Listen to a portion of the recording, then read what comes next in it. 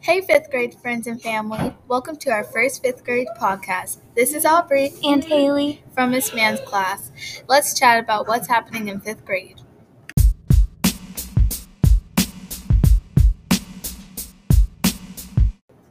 In math this week, we learned about making equivalent fractions, and we have a test next week. In science, we also learned about mixtures and solutions with cereal, M&Ms, and marshmallows and Kool-Aid. Also, in reading, we are working on making inferences. And in writing, we are creating fractured fairy tales. In social studies, we are learning about the Industrial Revolution. Also, we are doing a project about inventors. DFE is having a Clemson versus Carolina canned food drive.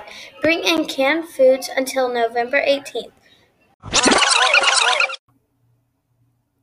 Don't forget, Dragons, that Virtual Day is on Thursday, November 12th. Thanks to our fifth grade friends and families for listening. Join us again next Friday for some more updates. Don't forget, together we love, learn, and lead.